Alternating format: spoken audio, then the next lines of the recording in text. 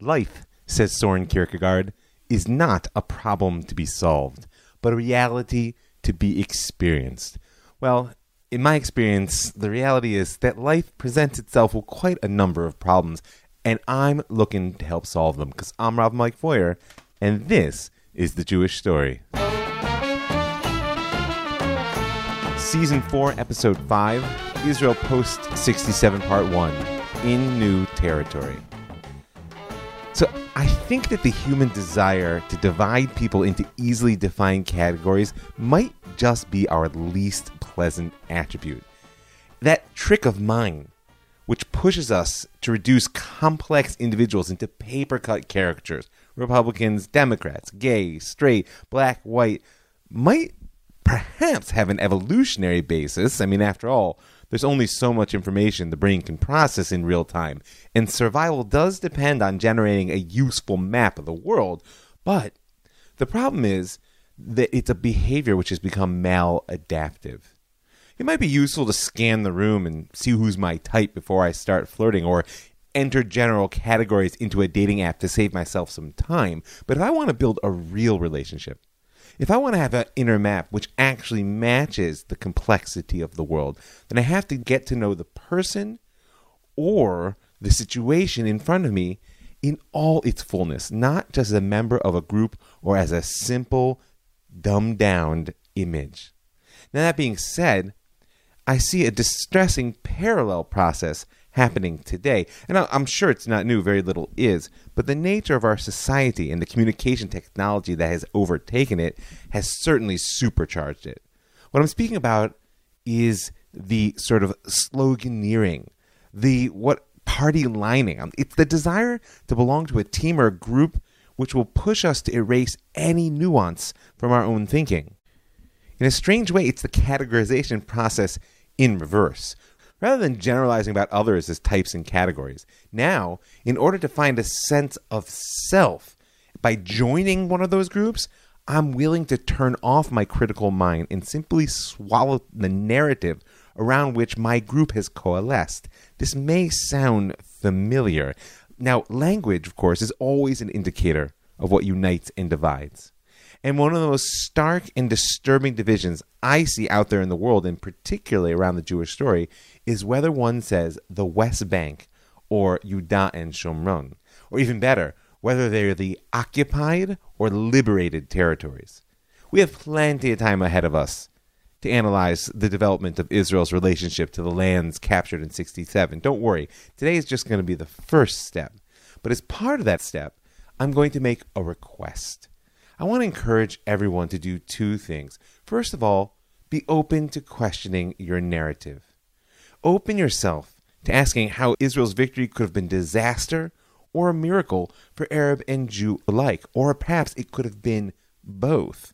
Second, we need to recognize that history is an organic process, not a plot that we see revealed post facto. Even if you believe that we're occupiers in our land, that doesn't mean there was some insidious cabal seeking from the outset to colonize foreign land, and which is now manipulating the media and world governments in order to defend its ill-gotten gains. Many factors, deliberate and otherwise, went into creating the present reality as we see it. And if you believe that we're liberators of our historic homeland, ask yourself what liberty actually looks like and whether we've achieved it yet. Sovereignty isn't just about rights, it's about responsibility, and a sovereign has obligations to every soul under their rule.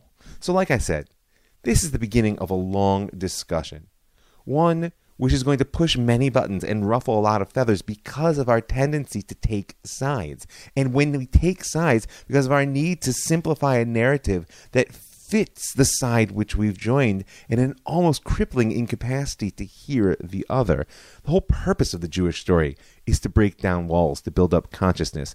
And as we go deeply into what is one of the most controversial issues within the Jewish world, if not the world at large, we're going to push each other's buttons. So I want to make one last request. Let me know what you think. You can always reach me at robmikefeuer@gmail.com, or you can personal message me on Facebook, Rob Mike Feuer. I want to know. I want to know when what I've said disturbs you, when it encourages you, when it challenges. I want to know your questions and comments. I want your criticism, as long as your goal is help me to tell a story which is more true, more real, and more uplifting.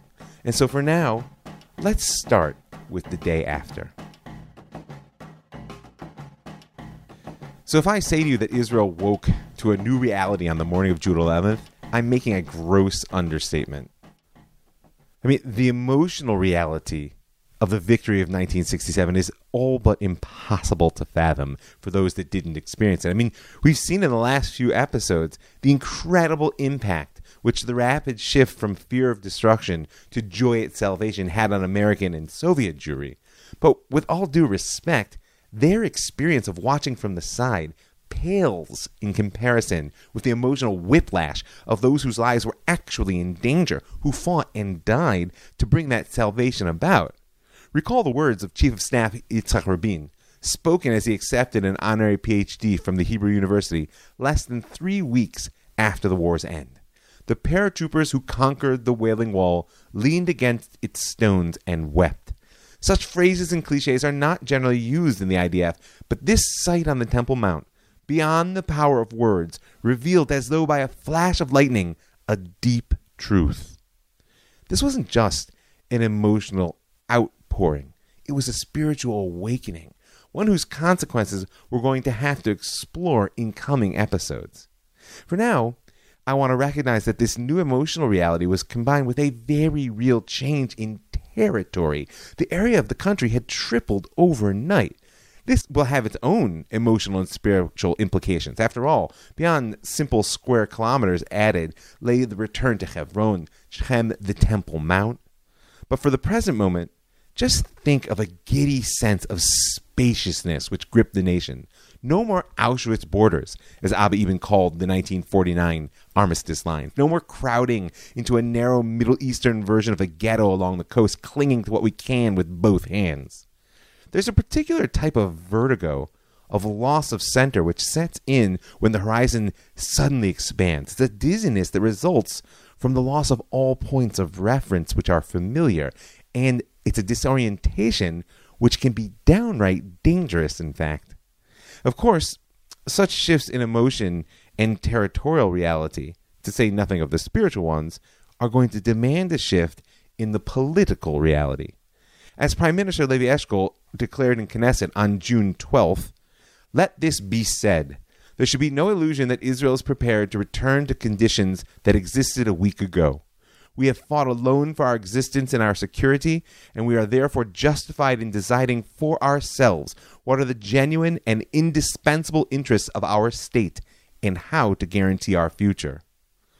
Bold words, and ones which the nations of the world frankly needed to hear. Before the fighting had even ceased, the Arab states and their allies in the UN were already declaring that Israel must retreat to the 1949 lines. In their eyes, this was to be a no-consequence war. Well, they were wrong, and Levi Eshkol was going to let them know it. Although, in all honesty, I wonder what he was really thinking. I mean, after all, he was a Jew, and he'd been a professional Zionist all his life. He well knew that a consensus on, quote, the genuine and indispensable interests of our state, and on how to best secure our future, had eluded Israel's government since day one. I mean, frankly, it eluded us before the state. Even in a situation as desperate as the pre-state mandate, when the Jews of Europe were being slaughtered and the British had locked the gates in front of us, when resources were short and options few, there was no agreement on our genuine and indispensable interests. And now the new state faces an embarrassment of riches, territory, resources, political capital, domestic and foreign. It's good to have options, but it can be disorienting and even frightening as well. The choices we make in a state of abundance have the power to shape our lives for generations to come. Just picture the lottery winner who strikes it big. You know, there's a reason that many find that money actually destroys their lives. You have to have the right vessels to receive blessing, right? Kelim lekabel et habracha. If you don't have what it takes to really receive in a constructive fashion that which God tries to give you, then God forbid, it can break you. Now, this being said, certain matters or elements of the new reality were indeed a matter of consensus. As we saw at the end of Season 3, it was a rare Jew who was interested in retreat from Jerusalem. Moshe Dayan said it best upon his entry into the Old City as defense minister in wake of its capture. We have returned to all that is holy in our land. We have returned never to be parted from it again. And as we know, the government moved swiftly to make this dream a reality. Even before the war was over, Mayor Teddy Kollek was ordering his crews into the eastern side of the city to fix the phone and municipal water lines and connect the electricity, sending crews out basically to create a political reality.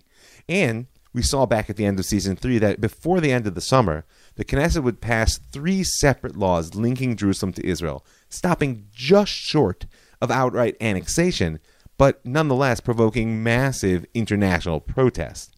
However, other than Jerusalem, it seemed that everything might be on the table. The territories conquered could be kept, or perhaps they would be used as a bargaining chip to achieve that holy grail of a real peace. One thing was clear, though. They would never just be given away simply because they'd been taken in war. Once again, it was Dayan who made it clear. The armistice agreements of 1949 are no sacred law. The relations provided by them, not peace, but armistice, and the borders and all other provisions, were the result of the War of 1948. Today's conditions are the result of the War of 1967. Nothing confers on the results of 1948 war any priority over the results of the last war. We are no longer bound by what happened in 1948. By the 19th of June, the cabinet did manage to reach consensus on certain questions. Jerusalem was to be annexed, even though that would take until 1980, as was the Gaza Strip. I'll let you judge that one from history's view. They were seen as vital to Israel's security and to its cultural historical patrimony. The Sinai Peninsula and the Golan Heights were to be held as bargaining tools in hopes of bringing Egypt and Syria, respectively, to the negotiating table.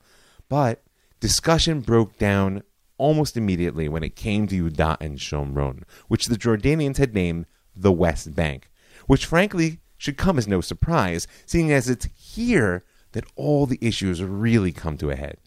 In terms of security, holding the mountain range would give Israel a strategic depth that protected its population, concentrated along the dangerously narrow waist of the coastal strip, and so easily cut off, dominated by artillery on the heights to the east. Keeping the Jordan Valley meant finally having a clear and defensible frontier against the Jordanian and Iraqi armies who were sure to come again in the minds of the cabinet ministers having the argument. In terms of historic connection, the mountains of Yehuda and Shomron are the cradle of Israelite civilizations. The prophets walked in Shiloh and Shechem, not Tel Aviv. And of course, the kings ruled in Jerusalem. In terms of population, it was a potential time bomb.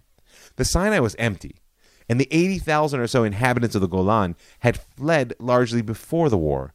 No one was sure what to do with the 350,000 Arab residents of the Gaza Strip, and now they were considering absorbing another 700,000 souls. So, rather than, as Eshkol said, deciding for ourselves how to guarantee our future, the cabinet basically decided not to decide.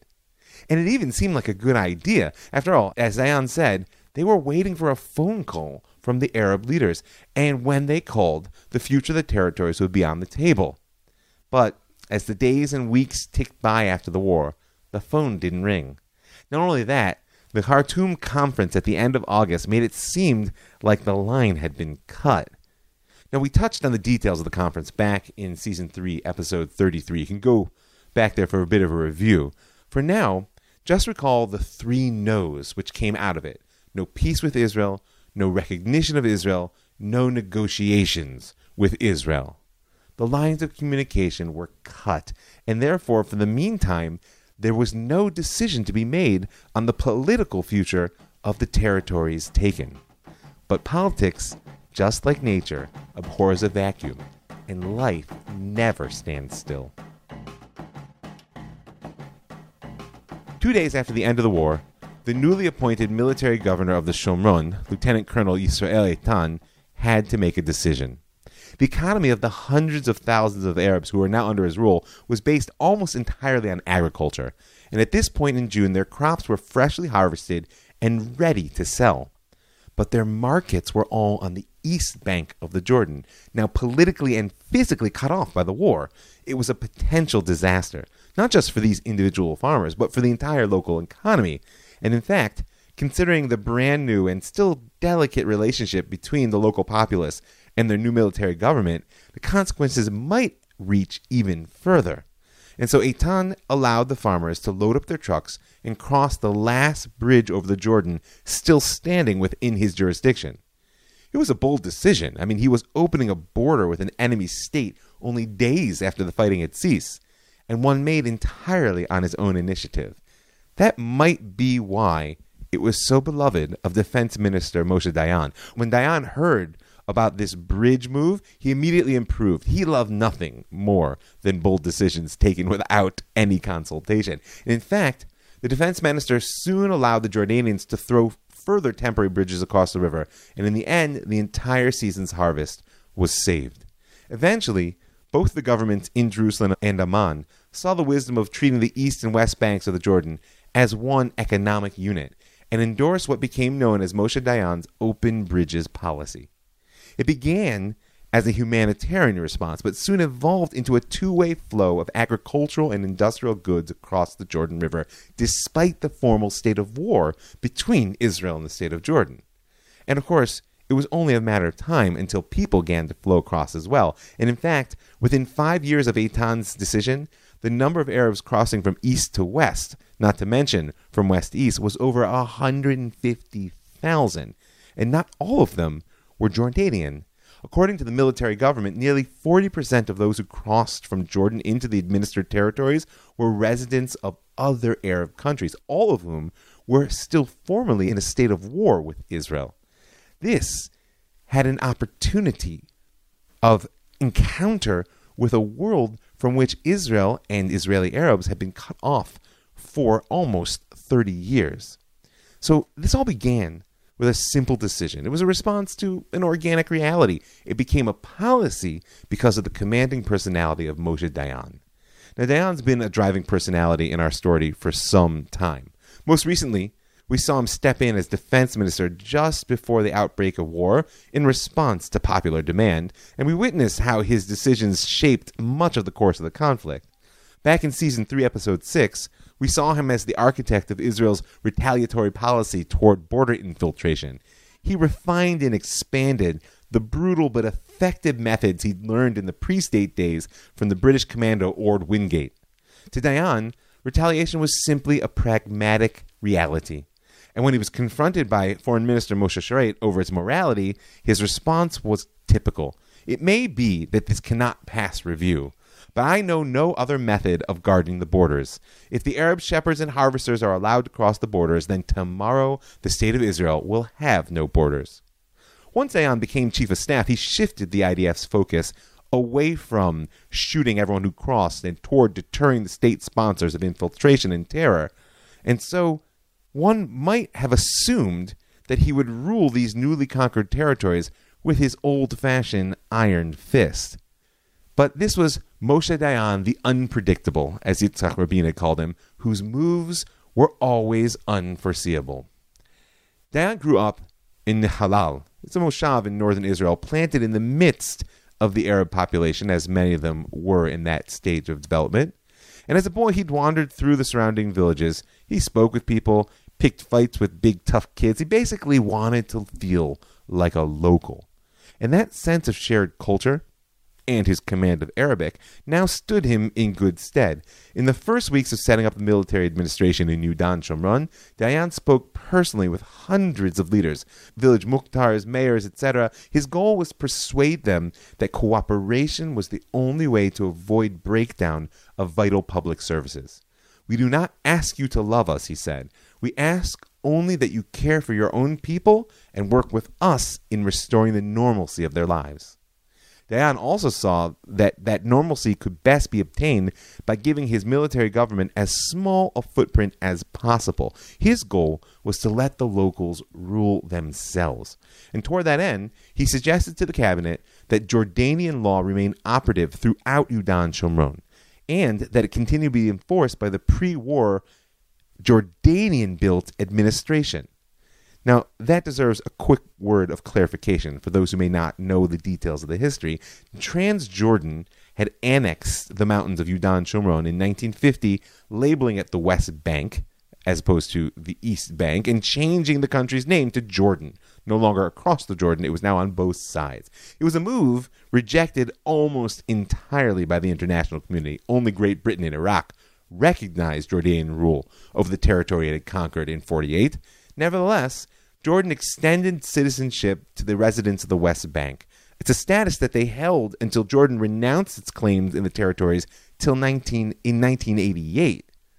Though nominally the Arabs of the West Bank were therefore equal citizens from 1950 onwards, practically speaking, they had the status of a neglected, unloved child. The area was broken into 3 separate and individually administered regions. They centered around Shechem in the north, Jerusalem in the center, and Hebron in the south. And all major government offices were located on the east bank of the Jordan, in Jordan proper. Investments in health, education, and industry were negligible. Those that did occur were more likely to be acts of charity by the royal family than socioeconomic policies of the government. Nonetheless, after 19 years of rule, there was a sense of loyalty to the Hashemite king. Weak though it may have been, that loyalty was shored up, of course, by the fact that even under the Israeli administration, many mayors, judges, and administrators continued to receive at least a partial salary from the Jordanian government. It was a strong enough identity amongst at least a subset of Arab leaders in Yudan Shomron that when it became apparent by the fall of 1967 that the Arab states weren't going to cull, that they weren't interested in bargaining for peace, and Prime Minister Eshkol and his advisors floated the idea of forming a Palestinian entity with which they could make a separate peace, 82 West Bank Mukhtar's mayors and civil servants signed an open letter declaring the idea of an independent Palestinian state to be ludicrous. Now, ironically, Dayan's construction of a centralized, efficient, well-organized administration and his insistence on staffing it with the local Arabs of Yudan Shomron created something new. For the first time, there emerged an authentic, local Palestinian administration. It was a decision with major unintended consequences in the years to come, and we will have to speak about it. But for now, the most pressing questions on the ground were economic and not political. Prime Minister Levi Eshkol was the essence of a technocrat. Remember, his greatest source of pride was the construction of the national water carrier. So in light of this tripling of the size of the territory under his rule, he formed a committee, the Committee for Developing the Administered Territories, and he placed at the head of it economics professor Michael Bruno. And the committee presented its recommendations in an interim report in September 1967. Now, due to the uncertain political future of the territories, the recommendations were primarily around short-term issues. But the committee did address one long-term question: how to delineate the economic borders between what they labeled the administered territories and Israel. Meaning, will goods and labors flow back and forth between Israel and these new territories? And if so, how? Now, that may sound like a technical question, but it landed like a bombshell in the cabinet. Two factions quickly formed on either side of the issue. One was in favor of all but impermeable borders. At the very least, there would be no Arab labor flowing into Israel proper and severely limited goods. The economic hardships of the locals, which was the driver for such a flow, could be dealt with locally through construction, and Dayan's open bridges policy let the Jordanians deal with the problem. Finance Minister Pinchas Sapir stood at the head of this party. His great fear was that the labor Zionist dream of a Jewish economy could not withstand a massive influx of Arab labor, that the economy hadn't yet recovered from pre-war recession, and Israel was already faced with an unprecedented rate of unemployment.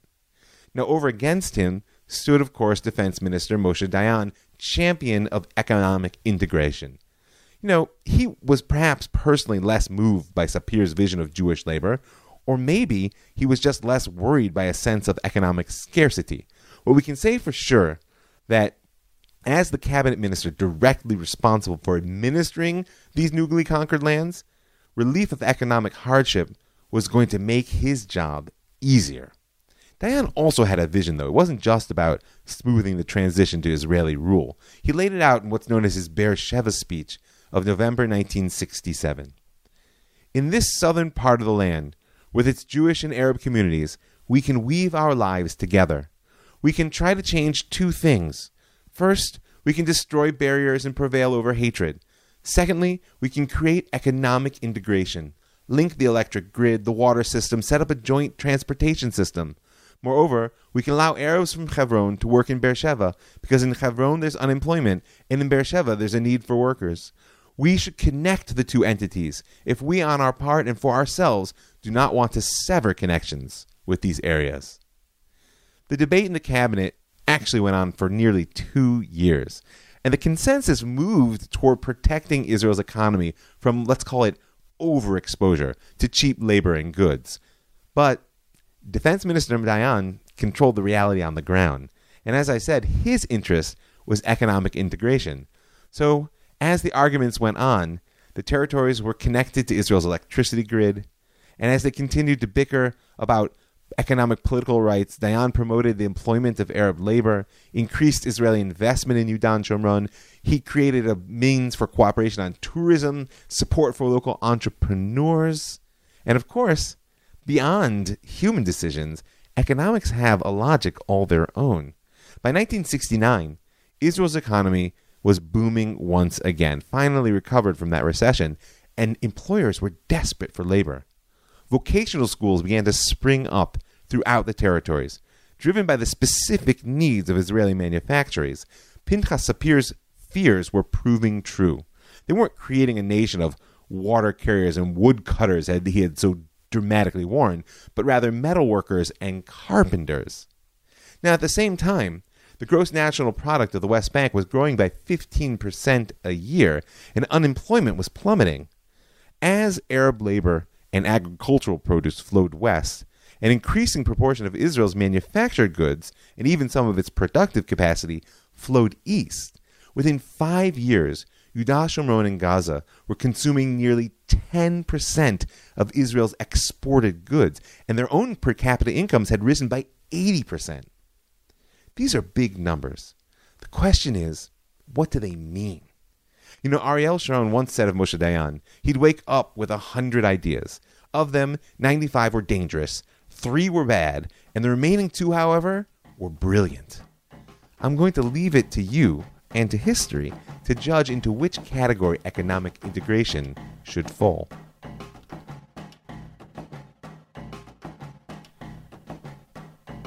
Beyond the arguments within the Israeli cabinet, not everyone on the ground was thrilled with the rising quality of life and rational administration brought to the West Bank of the Jordan by conquest. You'll recall that the Palestine Liberation Organization, the PLO, came into being at the first Arab Summit meeting back in 1964. Originally, it was the brainchild of Egypt, Syria, and Iraq, who wanted a Palestinian stool with which to wage their war against Israel. But from the outset, the PLO had its own agenda. The Fatah, largest and most militant faction, at least in the early days, began its cross-border raids against Israel that very year, and we saw last season the role they played in the outbreak of war. But the PLO's ambitions ran much higher than pinpoint guerrilla raids. Their charter declares that armed struggle is the only way to liberate Palestine and eliminate Zionism. And the models to which they look were Vietnam, the ongoing war, and the successful Algerian uprising. Now, ironically, it was the Israeli victory in 1967 which seemed to bring the goal of a war of popular liberation within their grasp.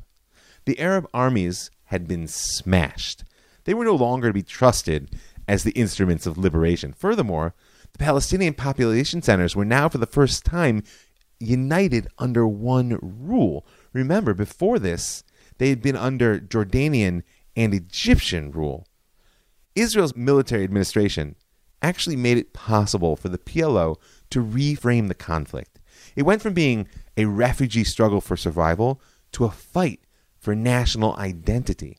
It also made possible the classic guerrilla approach of a revolutionary uprising from within society, by not only creating that society to begin with, but placing the enemy within its reach. All that was lacking for this popular uprising was a leader. Now, Yasser Arafat was born in 1929, likely in Cairo, son of a somewhat prosperous Gaza food merchant.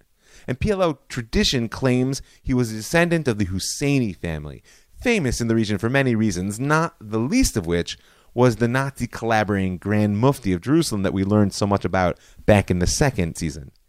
Arafat lived a student's life in Cairo, studying civil engineering and drifting through the city talking politics. He claimed to have taken part in the Egyptian invasion of Negev in 1948, but for most historians, the numbers don't work out.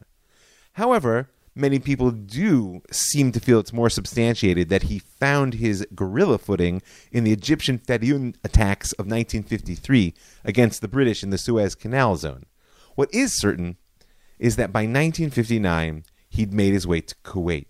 And there, together with other exiles, he formed the Palestine National Liberation Movement, also known as Fatah, and he began to raise money and plan for the war to come. Like I said, it was Fatah who would prove the largest militant faction of the PLO, eventually coming to dominate its political arm as well. In 1969, Arafat became chairman of the PLO's executive committee, and he held that title until his death in 2004. But back to our story. On June 12th, 2 days after the war had ended, the heads of Fatah met in Damascus to chart their next move. The decision they took was to renew the guerrilla war against the Zionist entity. But this time, they wanted to make their operations within Israel and the conquered territories. There would be no more cross-border raids. They felt that the time had come for the popular uprising of which they dreamed, and so they issued the following pronouncement. Our organization has decided to continue the struggle against the Zionist conqueror. We are planning to operate far from the Arab states so that they will not suffer Israeli reprisals for Fedayeen actions. We are united in our resolve to free our stolen homeland from the hands of the Zionists. It was a bold declaration to make only days after the IDF had smashed the combined might of the Arab world. The governments of the states around Israel were licking their wounds and wondering how they were not going to fall. But for Fatah, the struggle was just beginning. Now, this proved a remarkably effective decision. The manifesto went out and recruits poured in from the refugee camps. Palestinian students from across Europe dropped their studies and stepped forward to fight. They sent nearly 1,000 to Algeria and Syria for military training in the months of July and August, and then, taking advantage of Dayan's open bridges, sent them into the West Bank to fade into the populace. Arafat himself crossed the Jordan in July, and he set up his headquarters in Shechem. That being said, he was well known to rotate through a series of safe houses in order to stay ahead of the Shabak, Israel's feared general security service. And on August 31st, he declared the official beginning of the popular rebellion. September saw more than a dozen attacks, grenades thrown at Israeli patrols or explosives set off in bus terminals and town squares in hopes of intimidating Arabs out of working in Israel. The violence escalated through the end of 1967, but the Shabak was well ahead of Fatah in its organization. And so by December of 1967, Israel had arrested more than 1,000 operatives and killed 200 others. By January of 1968, the Fatah leadership had to acknowledge defeat. The popular uprising was not going to materialize. And they had to also recognize that the principal reason for this failure was the widespread unwillingness of the Arabs of Yudan and Shomron to cooperate. On one hand, this was out of fear of reprisal. I mean, after all, the IDF had just defeated the entire Arab world, and the feared Moshe Dayan was at their head. How could a handful of ragtag guerrillas hope to win? All they were going to do is cause local suffering. It was also because Fatah was seen as a bunch of outsiders who were demanding allegiance that conflicted with the traditional clan-based loyalty structure of the West Bank. The mayors of the local towns, by and large, wanted nothing to do with the Fatah, and the Israelis knew that. It made a policy of selected reward and reprisal, the carrot and the stick, extremely effective. And so the popular uprising of 67 didn't bear the fruits which Arafat and the Fatah had hoped, but it did bring about two extremely important consequences for our story ahead, and so we're going to need to put a finger on them before we close. One was Arafat's decision to backtrack on that Damascus resolution, quote, to operate far from the Arab states so that it will not suffer Israeli reprisals. In 1968, Fatah began to move its base of operations out of Yehuda and Shomron and back into northern Jordan. Arafat himself crossed the Jordan just in time. They say that the squad of GSS men who raided his safe house in Ramallah found his mattress still warm. The Fatah was thrown back on its original model of cross-border raids, and they doubled down. In 1968, there were nearly 1,500 attacks. Israel, in turn, revived its policy of reprisal, and its raids across the Jordan were as likely to involve firefights with the Jordanian Legion as they were with the Fatah guerrillas. Add to this escalation the fact that the Palestinians now proceeded to carve out an independent territory, basically seized a series of refugee camps and villages for themselves, and set down a system of government complete with taxes, uniforms, military recruitment, all in competition with the Hashemite kingdom. Soon enough, the Fatah guerrillas were going to pose a bigger threat to King Hussein of Jordan than they did to Israel. So this is one consequence of Israel's swift victory, and we will see how it plays itself out in episodes to come. But the theater of war wasn't just pushed back across the Jordan by that clampdown. 1968 also heralded the birth of international terrorism as we know it. Many experts place the date at July 22, 1968, when the Popular Front for the Liberation of Palestine, that's the PFLP, hijacked an El Al flight traveling from Rome to Tel Aviv. We'll tell the details of such stories when we have an episode about the Black September uprising. But for now, just know that hijacking was certainly nothing new. But until now, most hijackers were simply looking to divert a plane to where they wanted to go. This time, they sought to trade the lives of the passengers for the lives of Palestinian terrorists imprisoned in Israel. Furthermore, they made a declaration that civilian jets were now legitimate targets because they were a symbol of the Israeli state. This would prove to be a particularly effective tactic for people who couldn't manage to fight Israel head-on. As the PFLP's operational mastermind, Wadi Haddad, said, "This is a particular animal, the IDF. We cannot fight it plane for plane, tank for tank, soldier for soldier." But he did know that hijackings and other operations would cause pain to Israel and grab world attention, giving the Palestinians their best hope for international justice.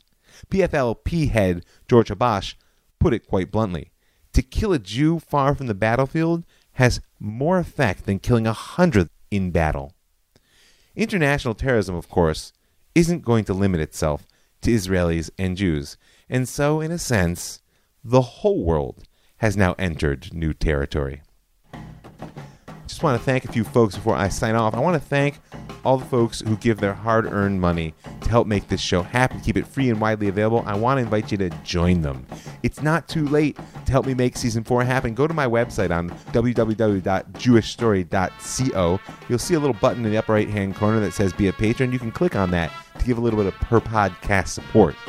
I also want to thank the Land of Israel Network, that's thelandofisrael.com, for creating a platform that allows me to reach so many special people. I want to thank the Pardes Institute, pardes.org.il, for building an educational institution that gives me the privilege of teaching so many wonderful Jews. And I want to thank you for listening. I'm Rob Mike Foyer, and this is The Jewish Story.